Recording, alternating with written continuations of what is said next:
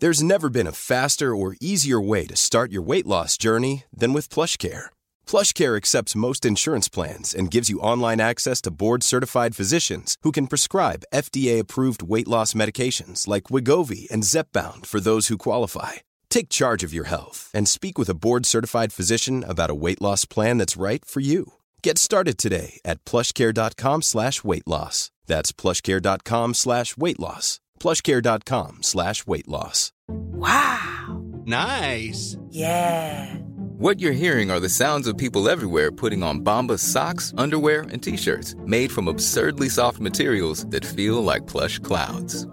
Yeah, that plush. And the best part? For every item you purchase, Bombas donates another to someone facing homelessness. Bombas. Big comfort for everyone. Go to bombas.com/ACAST and use code ACAST for 20% off your first purchase. That's bombas.com/ACAST. Code ACAST. Welcome back to Bubble Trouble, conversations between the economist and author Will Page, that's myself, and the independent analyst Richard Kramer, where we lay out some inconvenient truths about how the financial markets really work. Today, we're back to blowing bubbles in the housing market with Daryl Fairweather, an acclaimed economist and a gifted communicator. More in a moment. Daryl, welcome to the podcast. You want to just explain the work that you're doing and your background as well? Sure. My name is Daryl Fairweather. I'm the chief economist of Redfin. In this role, I study the housing market. I research what's happening right now in the housing market and also just how the housing market got to be the way that it is. Home prices are very high in the U.S., and there are a lot of reasons for that. So I explore all of that in my research. Redfin is trying to innovate to make home buying easier, more affordable, more accessible, and home selling as well. One thing we've been working on is just trying to make a solution for everybody who's buying a home. Everybody's in a different space when they're buying a home. Some people are really experienced. They don't need much in terms of the way of a real estate agent. Some people need a lot of hand-holding. So we're merging technology with actual human people to deliver that exact right service. Here's how we want to cut up this podcast. We do it in two parts, and I'm going to take the first part, Richard the second, and I want to explore how I was introduced to your work, which is the Great Resignation. You did a speech on LinkedIn which really grabbed me by the lapels, talking about why people are resigning. And in the second part, Richard will be bringing it forward in terms of housing bubbles. And there's a certain element of deja vu when you have a podcast called Bubble Trouble and you have a housing expert. We've been here before. But on the resignation, you introduced me to this concept of the Great Resignation on LinkedIn. I think that view has had maybe 25,000 views now, so an incredible achievement there. For people who are not aware of this, we think about employment, unemployment, and inactivity. You can be 1, 2, or 3. But you've introduced a fourth, which is you can just quit. And people are quitting at scale. So why is this resignation thing happening in America? How does it unravel? Well, during the pandemic, we were all stuck at home. And if you had a job, you were taking in money, but you didn't really have a lot of places to spend it. You couldn't go out to eat. You couldn't go on vacations. And a lot of people decided to buy homes with all their excess savings, but not everybody decided to buy a home. Plenty of people just stayed where they were. So I sensed early on when the vaccine was coming out that a lot of people were going to use this money to quit their jobs. I don't think many people understand that quitting your job is a bit of a luxury good. You can only do it if you have the savings to do it, if you have the confidence that you will find another job before you run out of savings. But so many people had extra savings. And then on top of that, the U.S. was sending out stimulus checks, which was happening in a lot of developed countries. So I just anticipated that with all this extra savings, with people being stuck at home in jobs that they probably were learning a lot about, maybe they just didn't want to be in the same job anymore. So I just anticipated that a lot of people would take this time to quit and find something new and reevaluate their life. And the stimulus point is interesting because here in Britain, we had furlough, which is you earn 80% of your basic salary. In America, you're actually giving out checks, essentially. Is that a fair comment? Well, there were the stimulus checks that went to basically everybody below a certain income, but it was a really high income. And then there was also enhanced unemployment benefits. So if you lost your job, you got more unemployment than you would have in a normal time. And what I like about this is that economics thinks, we were known for being pessimistic and the pandemic was all bad. But here is an example of where it wasn't that bad. Your stock portfolio has gone through the roof. You got some disposable income and your housing prices have gone up as well. So your balance sheet wealth has improved, even though we've gone into a lockdown and a pandemic like something that we've never seen before. Yes. Interest rates dropped to the bottom. I mean, the Fed dropped interest rates to 0% and mortgage rates dropped to all-time lows. So a lot of people were able to refinance their debt and they had more cash that way. Some people sold their homes and cashed out their equity and bought a home in a more affordable part of the country. Remote work allowed a lot of people to take their salaries with them to a more affordable place. That's even more disposable income that they have if they were able to change locations. Something I noticed as running a small business is that because people were working remotely, they were less connected to their workplaces. Is that something you can factor in economic terms? What value people have in attending the workplace and feeling part of a community, and whether that value somehow bleeds out or goes to another part of the economy? Well, I think it depends on the person. There's some people who do very individual work to begin with, so they probably were more productive during the pandemic if they were just able to keep their heads down and do the work that they needed to do. And more collaborative jobs, there probably was some loss there, that we couldn't interact with others and get the same kind of creativity that we could before. But the pandemic also taught us how to use Zoom and Slack and all of these other tools to communicate with people. So I think the jury is still kind of out on what the total productivity changed. I believe productivity did increase during the pandemic, but people were also bored at home with nothing else to do but work. So that might be why their productivity increased, and that might not be sustainable. A lot of businesses were formed during the pandemic. I believe more records were set on that front. So I think people were taking some of their extra time when they couldn't do other things like socialize or go out, and started making business plans and thinking about how to start their own business. So I think that is also contributing to the Great Resignation. And do you think there's a normalized baseline of activity that we'll return to? And how different will that look to the world that we had up until, let's say, February 2020? I think that we are returning to a new equilibrium. It won't be the equilibrium we were at before the pandemic. More people than ever have moved out of their metro area to somewhere new. People have gone from 2-income families to 1-income families when they make these moves because they have more disposable income. So I think the economy is just going to look a lot different moving forward. I don't know exactly what it will look like, but I imagine there'll be more people starting their own businesses. There'll be more need to start businesses in new places because just the demographics of the country have changed. There are more people living in more affordable areas than in these expensive coastal cities than there were before the pandemic. So there's just more opportunity to start something new. So I think we will still see more businesses form and more people adopt flexible work. A lot of people got to know what it was like to set your own hours when you're working from home. So I think people will demand that going forward.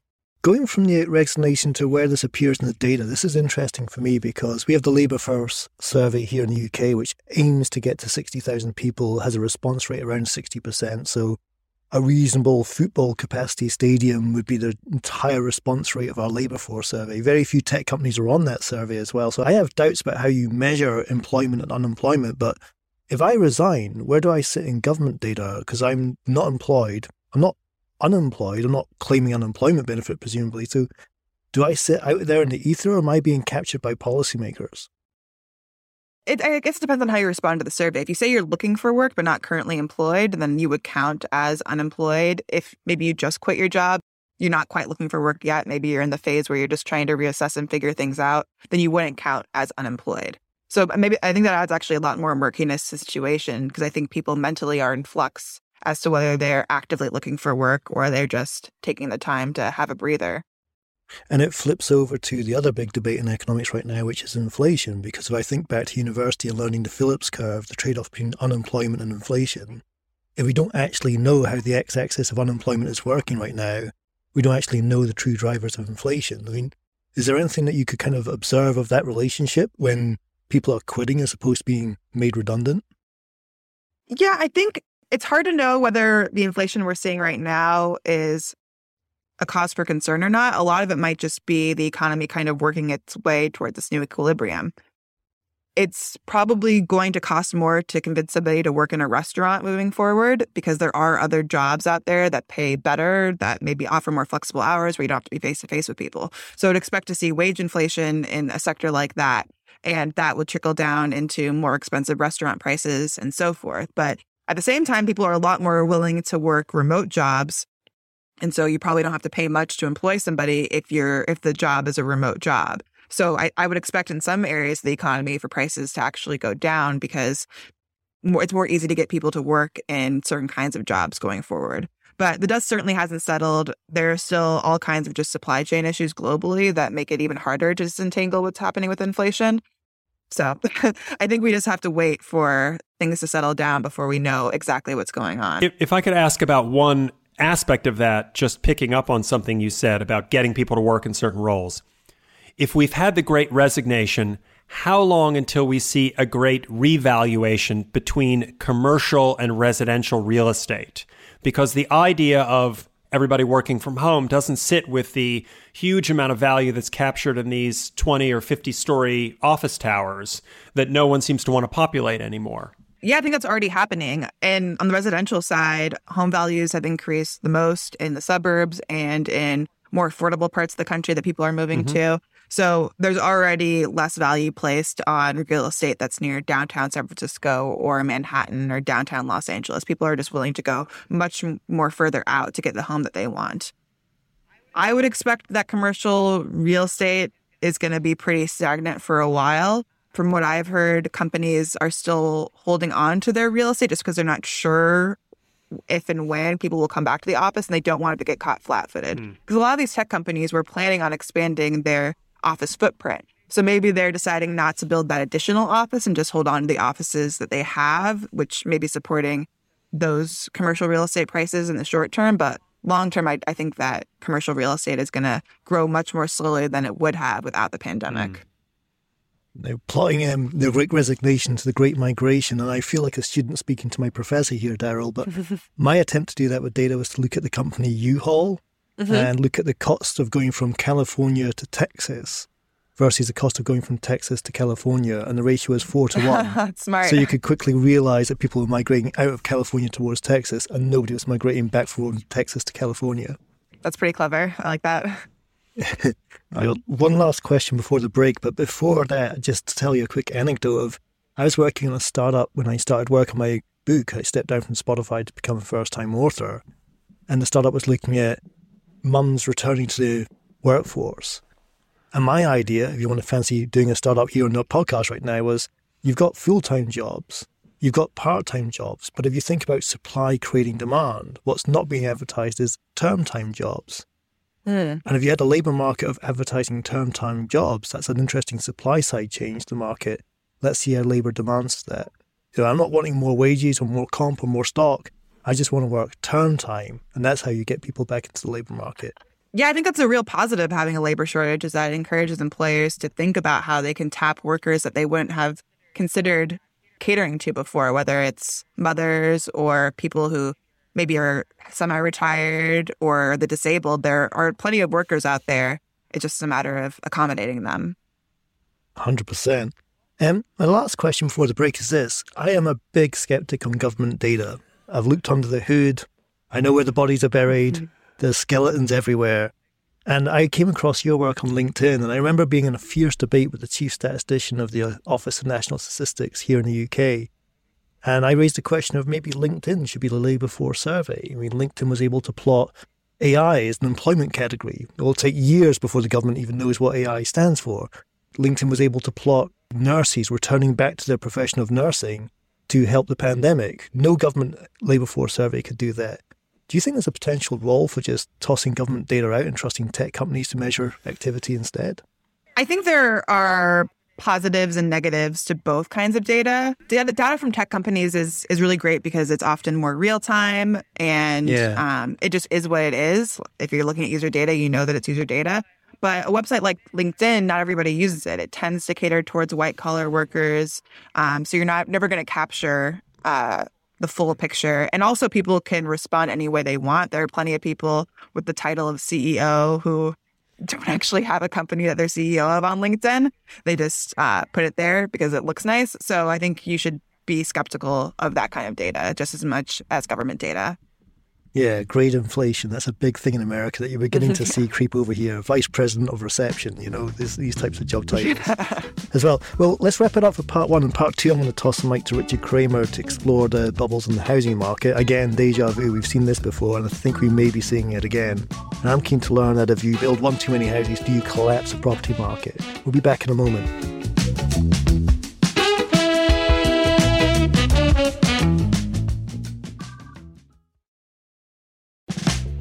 Richard Kramer back with the second part of Bubble Trouble, and we're talking with Daryl Fairweather from Redfin about the U.S. housing market. Now, Daryl, I've been following the tech market for close to 30 years, and certainly we've seen a fair few bubbles, and I guess there's a lot of commentary now about the rocketing house prices in the U.S. and whether that constitutes a bubble.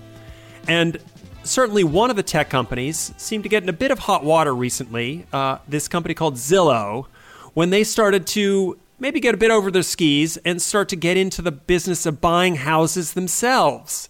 Now, was this a bubble? Was this an arbitrage scheme gone wrong? Or was this just misexecution on the part of someone who had very good data but thought they could put it to use in a different way? What's your take on the lessons from Zillow and what that says about a U.S. housing bubble? Just to start, a disclaimer that I obviously don't work for Zillow, so I don't know exactly what was going on in their minds, but I do have a good sense of what the market conditions were that they were facing.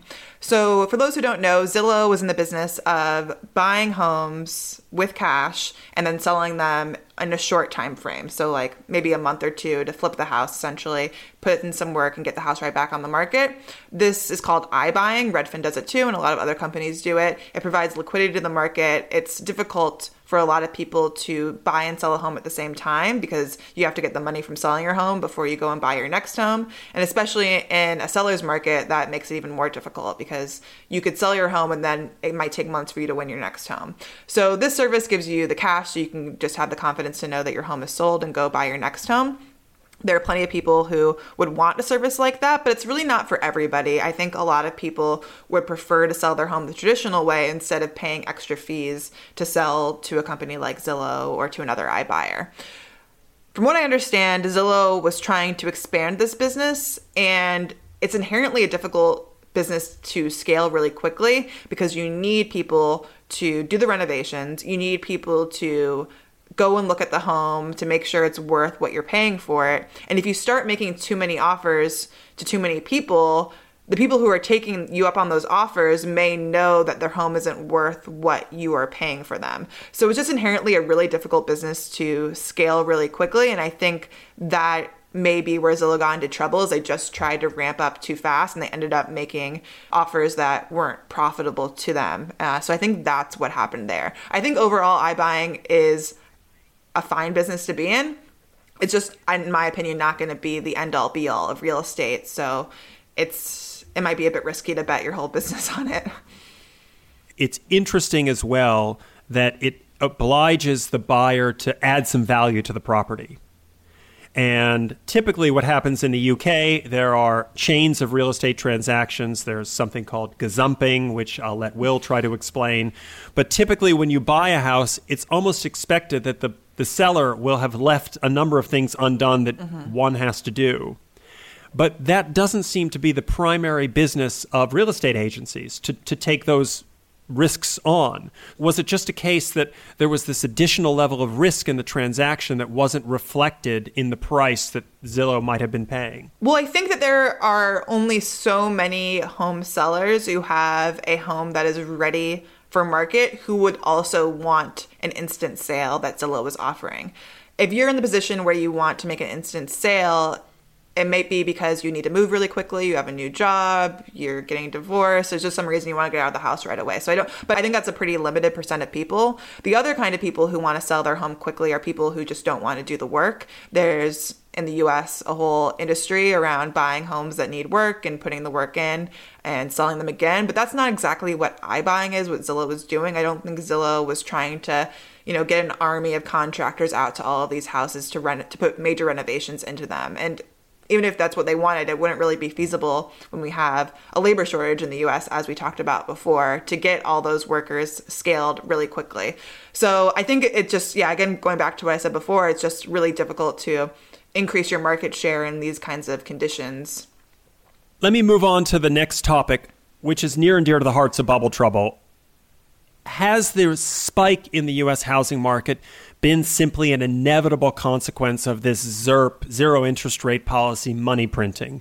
The ease of obtaining mortgages that we saw lead to trouble, obviously, a decade ago. Are we getting back to that situation now? There's just so much money washing through the system that it's inevitably going to create a bubble, and residential real estate just seems to be a natural home for all that money. Well, one thing to understand about the U.S. is that we already have a housing shortage. Freddie Mac estimates that we're 3.8 million housing units short, and that was in 2020, so we're probably even more in the hole right now. Introducing all this money into the economy at the same time that we already have a shortage of homes was inevitably going to shoot up home prices.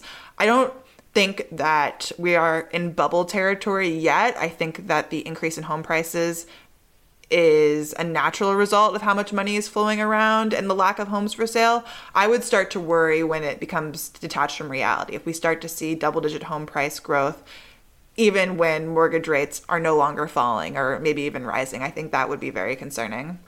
Real quick, just my dad, an economist, makes economics so simple, like you, to follow. And he often said, money can go in three places: goods, services, and assets. So it works its way around the goods market, then it moves its way into the services market, and there's nothing else to invest in there. It always finds itself in assets.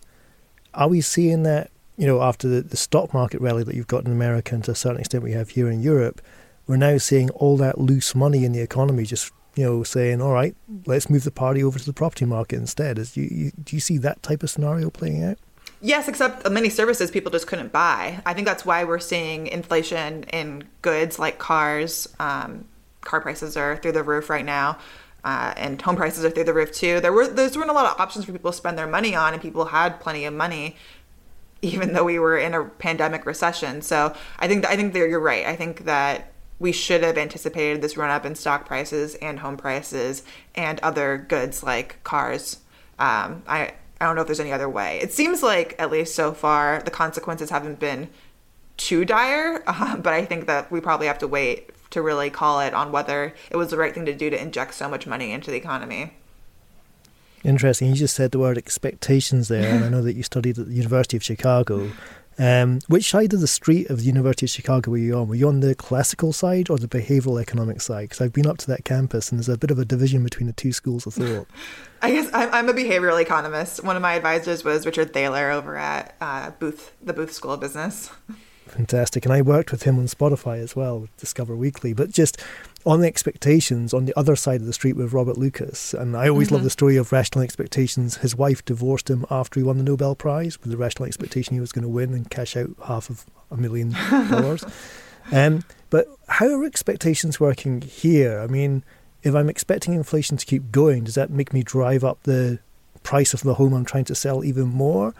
If I expect mortgage rates to go up, does that make me demand higher salaries? I'm interested in the flow of expectations, because there's been some really interesting academic work on this, which is questioning the whole Robert Lucas critique. Expectations could go the other way around from what many economists have accepted in the past. Yeah, so some people seem to think that people's expectations shouldn't change because the enhanced unemployment, the stimulus checks, those were only during the pandemic. People shouldn't expect that kind of cash going forward. Employers and suppliers, they shouldn't expect the same level of demand going forward either. The savings that people have from the pandemic is actually already starting to dwindle. We may be back where we started by sometime next year. So I don't know, all the cash that's floating around, it may just kind of disappear and not really affect the economy in the long run.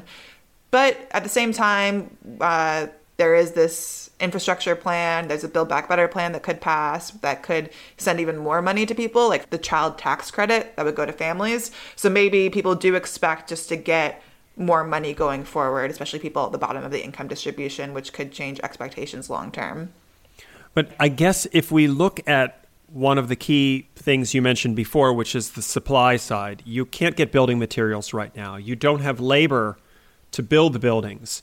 How long will it take, if possible, to close that gap of lack of supply in the market? And then on the flip side, it's always a question of where the supply is, because you mentioned this great migration. So where the supply that people were building 2 or 3 years ago might be in the wrong place right now. I think these shortages are more demand driven. I think the jury is still out on that, but I don't think we would be having a lumber shortage if we didn't have this increase in demand for houses where everybody wants to build more homes or renovate their homes. I think it's driven by demand, and once that dissipates, I think that the shortages will just kind of evaporate. It's one thing to build houses, but it's another thing in the midst of this great migration to build them in the right place. And I think I remember a few years ago seeing some of work from yourself or your firm or others about house prices in places like Seattle, or just absolutely skyrocketing, going up double digits for several years in a row.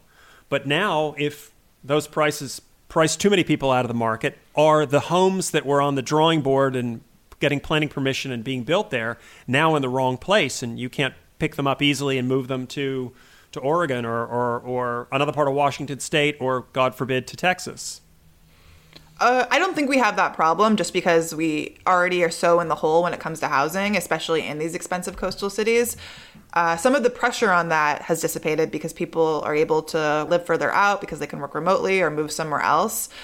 So I would actually worry more about the increase in demand for housing in more affordable places. Like, I moved from Seattle to southern Wisconsin during the pandemic. Home prices here have gone up 20% since I have moved out here. So that's really a problem for people who have been living in these more affordable places long term, and they don't have the option to move somewhere more affordable because their job is in person. But at the same time, a little bit optimistic, because there really isn't any place in America right now where you can't find a job for $15 an hour, which was not the case before the pandemic. So I think at an individual level, even though we have all this inflation, people have more opportunity than they ever had before to move somewhere where they can have more disposable income. So that makes me skeptical that this inflation is really a problem for everyday people, at least the majority of everyday people. I think the majority of people are better off, but there's probably a vocal minority of people who are worse off, and that can have spillover effects to their friends and family about how they feel about the economy.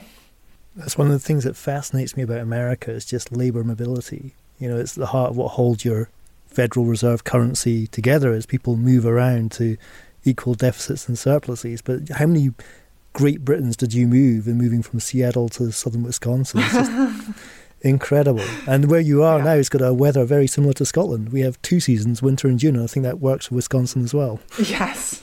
So one of the things we want to do in wrapping up part 2 is do a little bit of virtual smoking, and we try to get our guests to highlight a few of what they think of are smoke signals, things that when you see them, you'd say, okay, that's smoke, there ought to be fire there.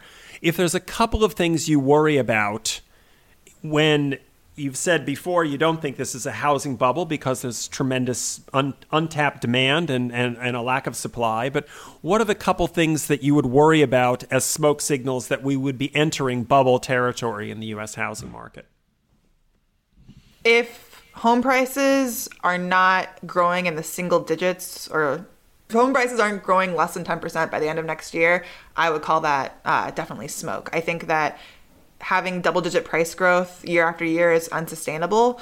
It's happened in certain pockets of the U.S., like San Jose had double-digit price growth for like 5 years, but I don't think it's sustainable for the entire country.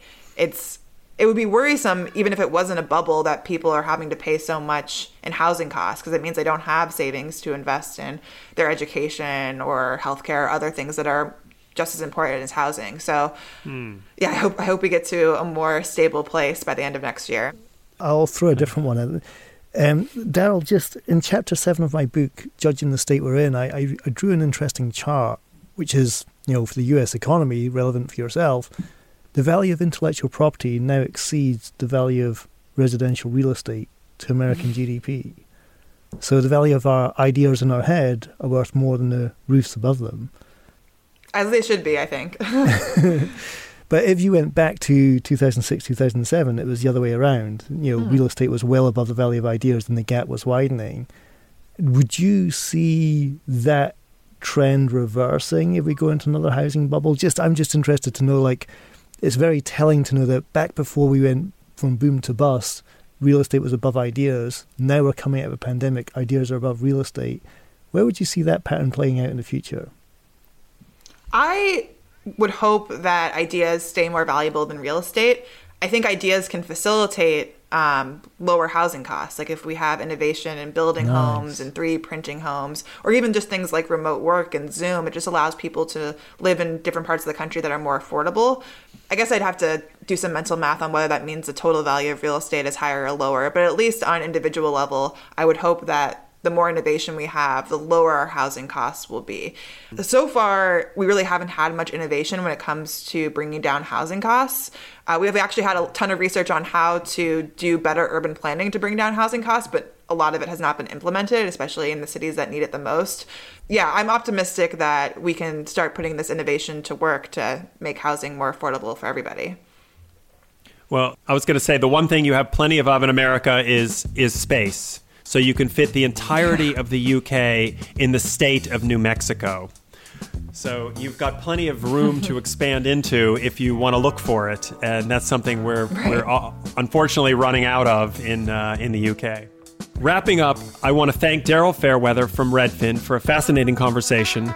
We'd gone into this thinking that the US was heading into bubble trouble in residential real estate, and she's managed to convince us, at least for the moment, it's maybe not happening. So maybe there are a few companies like Zillow that got their sums wrong when they went into the auto buying of homes. But for the moment, it looks like bubble trouble will have to look elsewhere for its next targets for what's likely to collapse. And thank you very much, Daryl, and to Will, my co-host, for some great questions. Thank you so much for having me. If you're new to Bubble Trouble, we hope you'll follow the show wherever you listen to podcasts. Bubble Trouble is produced by Eric Newsom, Jesse Baker, and Julia Nat at Magnificent Noise. You can learn more at bubbletroublepodcast.com. Will Page and I will see you next time.